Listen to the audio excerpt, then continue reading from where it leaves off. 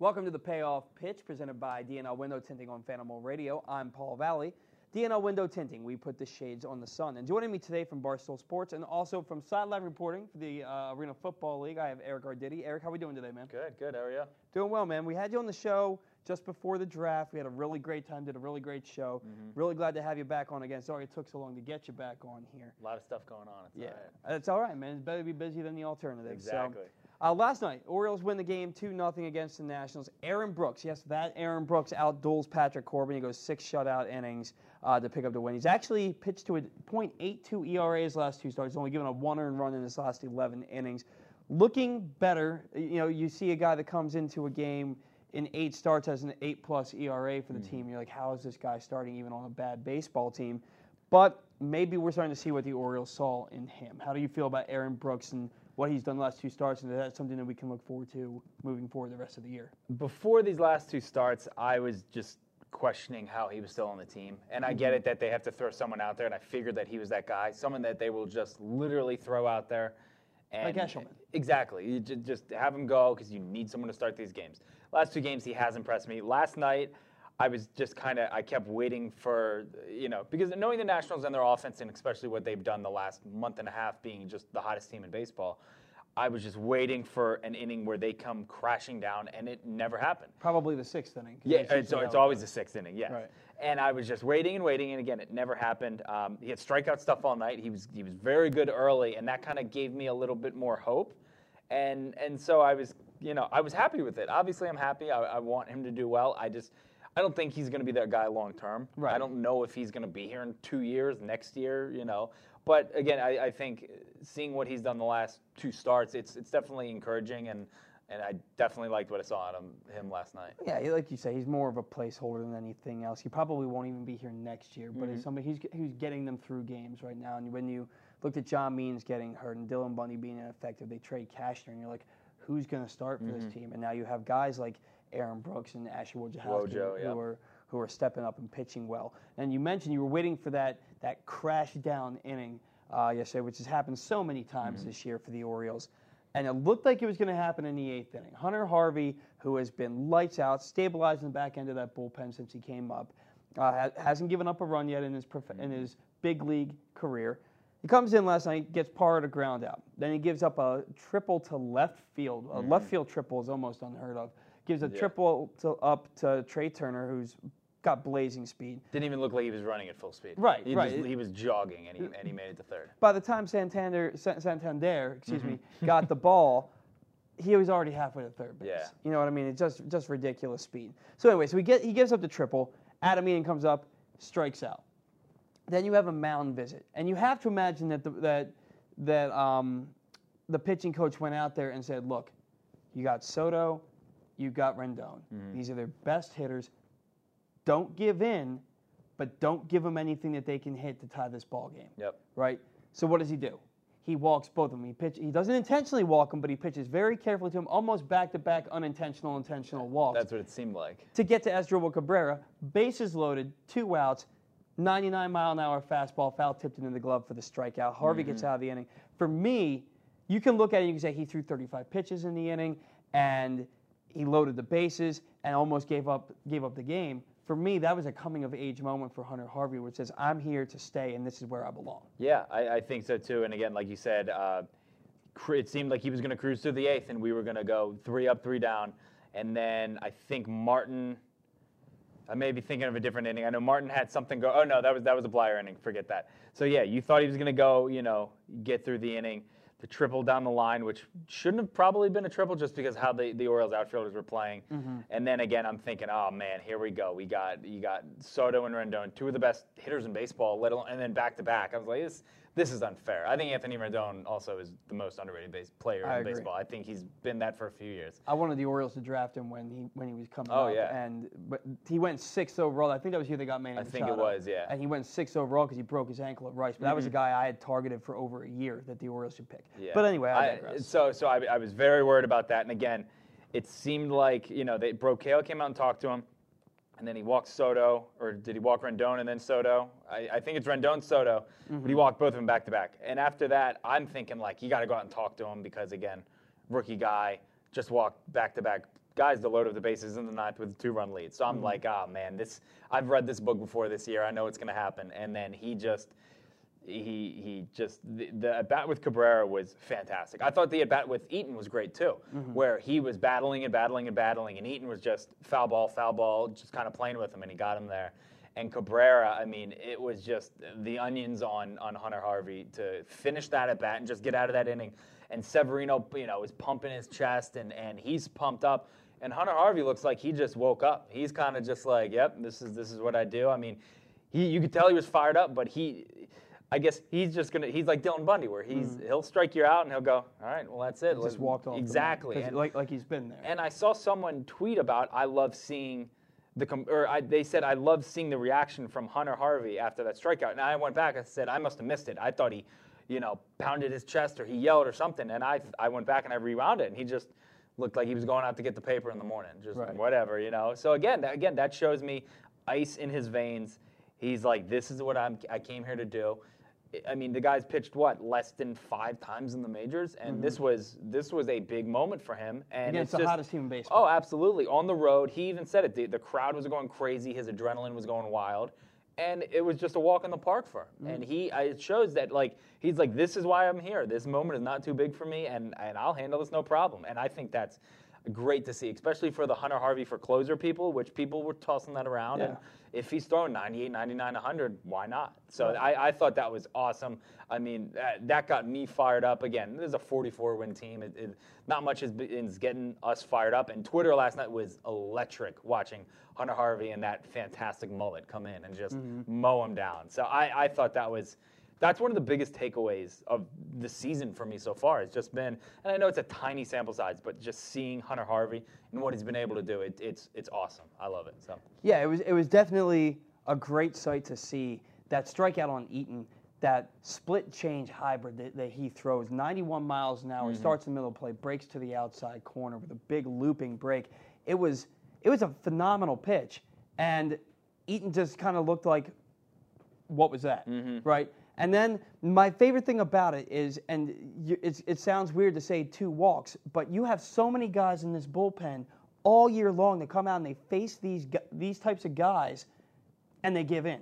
They're throwing a 95-mile-an-hour fastball right down the middle of the plate and it's going 420 feet. He didn't give in. He had a plan, and it was clear. He had a plan by the way that he pitched to Cabrera after those 2. He wanted nothing to do with those guys. He's like, if I can get you to swing at my pitch, cool. If not, I'll live to face another batter. Exactly. And then he gets Cabrera, and he, after throwing 8 of 9 pitches for balls, 4 pitch at bat, strikeout, back in the dugout. It looked like you said, it looked like he knew exactly what he was doing. He wasn't nibbling to Rendon and Soto, but he again was not giving in, wasn't giving them anything to hit. And then to Cabrera, he said, all right, this is the guy I want, and I'm going to go out and get him, and just didn't hold back. I feel like I was thinking about it in my head. Kevin Gausman would have absolutely crumbled at that moment because he would have given up the 2 walks, and then I was replaying that in my mind. Gausman would have walked, he would have walked Cabrera, or he would have just laid the first pitch right over the plate, just trying to get it over. But again, it seemed like Harvey had a plan, knew what he had to do, and just absolutely executed it. To perfection. And you look at Harvey, and basically since he came up, the bullpen as a whole has been better. They have 14 straight scoreless innings. They've allowed 3 earned runs in their last 24 innings. This is a pitching now look, back in the beginning of June, I had Dylan Atkinson on the show, and we talked about how the Orioles, they had just gone 6 straight games where as a whole the staff had given up 4 runs or less in those 6 straight games. After we did that show, starting that night, they went 11 of the next 14 games, giving up 7 or more runs. It was awful. So we're going to take all of this with a grain of salt. Yeah. Right? But the bullpen has been better. They've been pitching a lot better. Starters have been getting a little bit deeper, which has been helping things. But it seems like if the Orioles have a lead, they're going to do Castro in the 6th or the 7th. You're going to get Harvey in the 8th, and you're going to get Givens in the 9th. And it's working for them. Yeah, and you talked about it. They'll even mix Blyer, and he hasn't looked like he did last year before the injury, and I'm still not that confident in him. I thought that last night, again, was another game where I was like, oh, here we go, Blyer's going to give it up. Castro, Castro is always a guy that again, to kind of take with a grain of salt. I always think he's going to give up a big one. He's going to give it up. And I'll admit, he's pitched much better. Givens, since the he had a little bit of a funk before the trade deadline, and that may have affected him, but he's been great since then. He's really turned it around, and he's looking like the Givens who was untouchable a few years ago at the deadline. So yeah, and again, it's almost like they talked about a few years ago with the starters, like it's passing the baton, like the guy in front of you does well, you want to do well too, and it seems like the bullpen's really taking that into consideration, and they want to one up the other guy who just had a 1-2-3 inning, and they want to keep the scoreless streak going and stuff like that. So it's good to see them finally. It's better late than never, but they're putting it together. And again, it's guys who have struggled before, and now it looks like they're coming around and living up to the potential that we knew. Michael Givens was very good. We knew that Miguel Castro had starter-like stuff, and it didn't work out as a starter in that short term, that experiment. But it looks like he's calmed down and he's settled down. Same thing with Givens, that they can do this bullpen job. Yeah, and with Givens, I think there's something to be said for stability.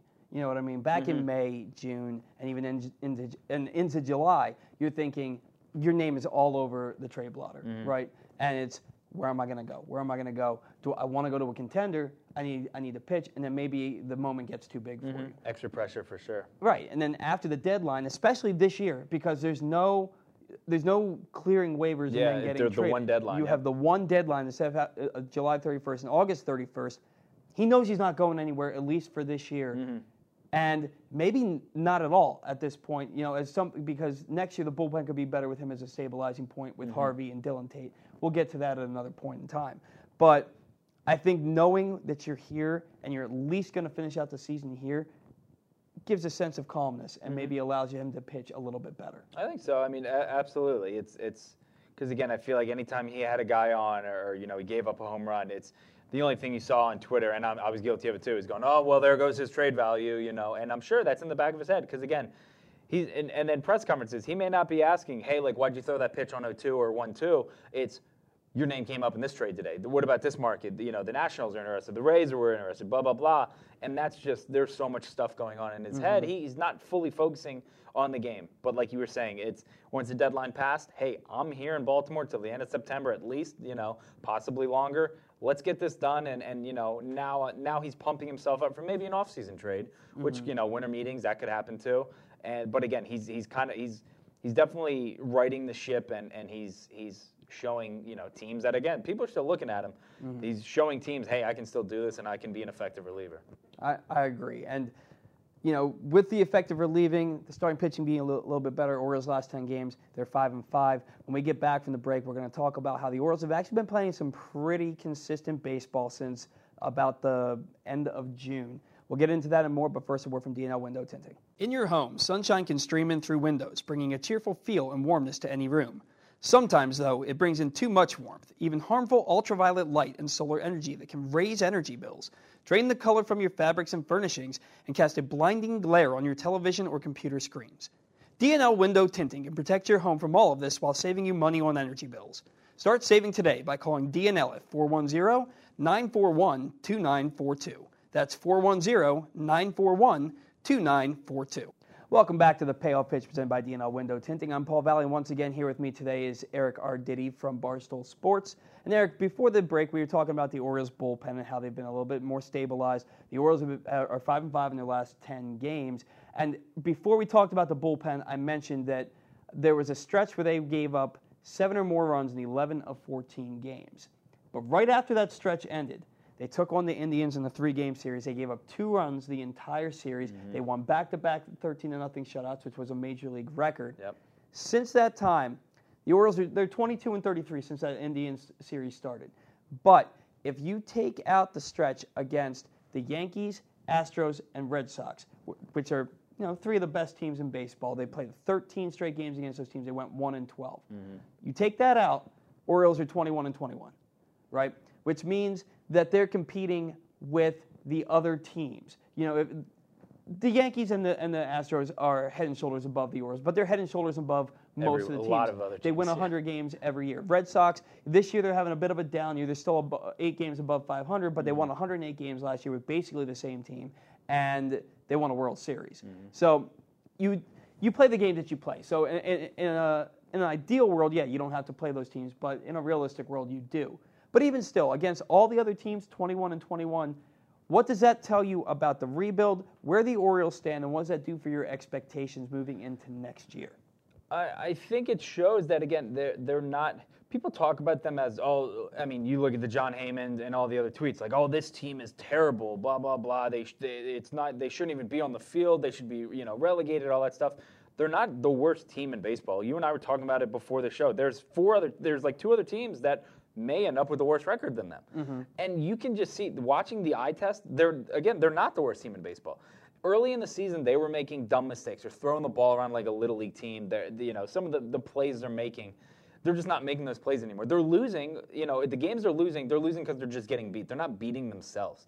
We look at the game against Houston where Rio Ruiz hits that walk-off home run. That was the day I got engaged. I was at the ballpark. Congratulations. Thank you. And again, Santander throws that ball behind him. Right. And you're thinking, oh, crap, here we go again. This is typical Orioles. And then they come through and they win that game. That's a game that they lose in May, and that's showing on not top 10. That's the Mark Sanchez butt fumble for the next 5 years. That's the Jonathan Villar butt sliding into that guy in Houston. That is the picture of the rebuild that we're looking at for the next 5 years. Mm-hmm. They didn't lose that game. They're playing much better. And again, the record shows it. You take out the Red Sox, Astros, and Yankees, because again, you should take those out all the time because the stats are just bad against them. But they're not as bad as the record shows, I think. They are improving, and I think you can hear Hyde talking about it. Some of the press conferences from Hyde earlier in their season, he looked depressed. And what he's did I get myself into? Yeah, and he's like, you know what? Holy crap, they are bad. This is going to be bad. But they're playing better, and I think you can, again, the numbers are showing it with the pitching being improved. Bundy's rebounding, and again, we just talked about the bullpens. I want them to win, and I want them to play better. Again, we were talking about what does that mean for them next year in the draft. You want them to get the number 1 pick, but if it doesn't happen, I'm okay with the top 3 pick. I'm okay with the top 4 pick. And like we talked about, they may not get the number 1 pick because they're 2 back in the loss column against, was it the Tigers, and then they're 5 up on the win column because of their they've had a nice stretch. I don't think anyone associated with the Orioles or the rebuild should be worried about a top 5 pick, top 4 pick. Mm-hmm. There are going to be some studs there. They may miss. Houston missed too, though, when they were going through their rebuild, and look at them now. So I don't think winning is the worst thing because, again, the team needs to learn how to win. A young team like this, they need to know how to win. So I'm not going to fault them for going out and winning because that's what we want. Again, we were talking about it before the show. They may win 60 games. They won 47, 48 last year. 47, yeah. So they may pull out 12 extra wins, 13 extra wins. So while it's not the worst thing in the world for them not to get the number 1 pick, I'm totally okay with them securing a top 3, 4 pick. Right. And honestly, whoever they're going to get, say the Orioles. Because right now it's the Orioles and the Tigers, right? Mm-hmm. The Tigers have the worst record. The Orioles are second. Kansas City is right behind the Orioles. But if the season ended today, the Orioles have the number 2 pick in the draft. So you're either getting Emerson Hancock, the stud right-handed pitcher out of Georgia, or you're getting Spencer Torkelson, who is a stud right-handed hitting first baseman out of Arizona State. Now, Hancock, 1.99 ERA last year, but the year before that he had a 5.10 ERA pitching for Georgia. Whereas Torkelson, he had 353 last year, 22 home runs, 65 RBIs. It's one or the other, and you're getting either a really good player, but there's no guarantees. Because, like I said, Hancock literally burst onto the scene this year, but the same pitcher had an ERA 3 runs higher the year before. So you don't really know what you're getting. They could end up with the 3rd pick. I didn't look too deep into who the 3rd or 4th pick is. That stuff changes so much over the course of a year. Somebody who's a top prospect right now might hit 250 next year. I mean, everyone at this point last year, we were all, the Bobby Witt train. And quit for Witt. Yeah. Right. So, and then they ended up with Adley Rutschman. Caden Grenier, I don't know how to pronounce his name. I don't know either. He's the first one who mentioned Adley Rutschman before last season ended, and he ended up being right. So, props to Caden Grenier. But the Orioles, what I look forward to with this team, we mentioned Harvey in the first half of the show coming up. I briefly mentioned Dylan Tate, who I think is going to be a big back-end arm for this team. If Michael Givens stays on the team, then you're looking at a bullpen that's getting a little bit more solid right there. If Blyer fully rebounds from the injury, because he's been pitching better, and Casper's been pitching better also, you have these guys in that bullpen next year, and then you have You're going to have Ballman, who's going to be at AAA next year. You have Bruce Zimmerman. Keegan Aiken will probably start the year again next year at AAA because he's had a bad year for the Tides. But these are guys who are, if they pitch well enough, they'll be up here to help the team. And they're better pitchers than anybody that we've seen other than a handful of guys this year. Ryan Mountcastle, he's 22 years old, first year playing AAA ball, and he gets named the International League MVP. I didn't realize he was that young either. When I saw 22, I thought it was like a misprint. He's super young. He was drafted out of high school in 2015. You know what I mean? So we're talking 4 years ago. Yeah. Guy's 22 years old, playing his first AAA season, wins the MVP in the International League. Anthony Santander. This guy looks like a future All-Star. His splits are almost identical, left-handed and right-handed. How often do you see? How many times have we seen switch hitters on this team, like Matt Wieters, who Cedric Mullins? They hit 280 from the left side and 130 from the right side. It's like, why are you even a switch hitter? You might as well just give it up. But Santander, it's like you can put him in the lineup every single day because he's going to hit 280 to 290 from either side with power. And I was gonna say with pop, which I didn't know he had that much pop, and he's still young and he's growing too. Right, and this is somebody that the Orioles got in the Rule 5 draft from Cleveland, and he came up at the end. He was injured most of the year. Came up at the end of the year in 2017, played well. Had to start the next year with the Orioles, and he wasn't good. And then finally, I think it was 17 days that he had to stay on the roster. It was 44 days. He had to stay on the roster for 44 days. And then he ended up getting sent back down and played the entire year. Didn't play particularly well at AAA last year. And now this year he comes up out of nowhere. This is the bat that they saw when they took him in the Rule 5 draft, right? Yeah, he's really surprised me, and I like what I've seen. Again, like you said, I think he looks like a future All-Star. He's doing it in the field. You know, his bat has surprised me the most. I'm used to the Rule 5, the guy's a good glove. I'm thinking of Ryan Flaherty. Oh, he has a good glove. Bat's okay, he'll show flashes, but his flash has been for a while now. It's not like he's not an entirely small sample size now, but he's shown that he can play. So I'm very excited about him. Well, but you also have to kind of remain cognizant of the fact that we've seen this in the past. I don't know how old you are. I'm assuming you're close 30. to my age. You're 30. All right, so I got 4 years on you, but you're go. old enough to remember Luis Matos. And Sat next to him at a Wizards game when he broke his thumb trying to bunt. Oh, yeah? Yeah, I've hurt my thumb trying to bunt, too. I know how it happened. Yeah. I made fun of him for it, but then it happened to me. Exactly. So you had Luis Matos and Gary Matthews Jr., who came up and they got a cup of coffee for about a third of a season. They both hit well over 300, played really well, and earned themselves starting roles on the team. And then the next year, nosedive. Came back down to earth, yeah. And it's one of those things where you have to be aware of it. But he, to me, Santander, to me, looks better than either one of those. And I remember him because I was in my early 20s when both of them came up. He just looks better. He just looks like a ball player. I was going to say, he looks like a baseball player. He acts like a baseball player on the field. So I'm with him. The pop surprises me, too. 13 home runs in, less than 60 games? Yeah. So to me, that's been impressive. And then another guy who came out of nowhere, Hanser Alberto. He's hitting .316. He's on track to set a major league record for batting average against left-handed pitching. He's hitting .403 against lefties right now. His batting average hasn't been below 300 since June 7th.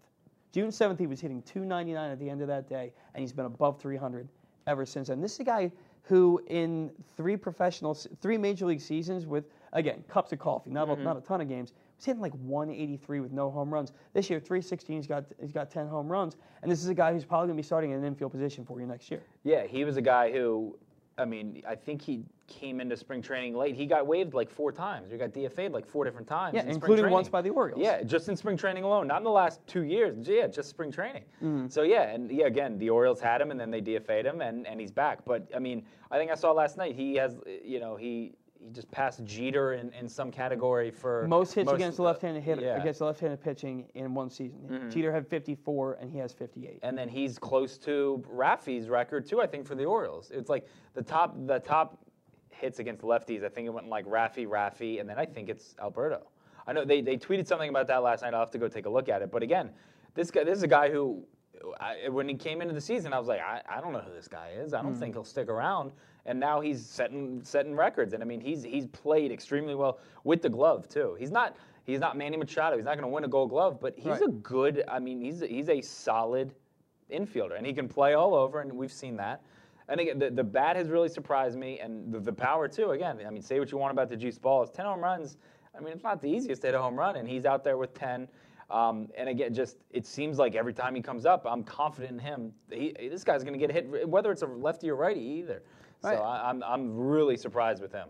Last night's ball game, the Orioles had 5 hits for the entire game. He had another 2-hit game. It seems like every time you look at the box score, he's got 2 hits, right? Yeah. And so guys like Neil Walker and Dan Ugla and even Ian Desmond, who was terrible defensively, they found homes in the infield at the major league level.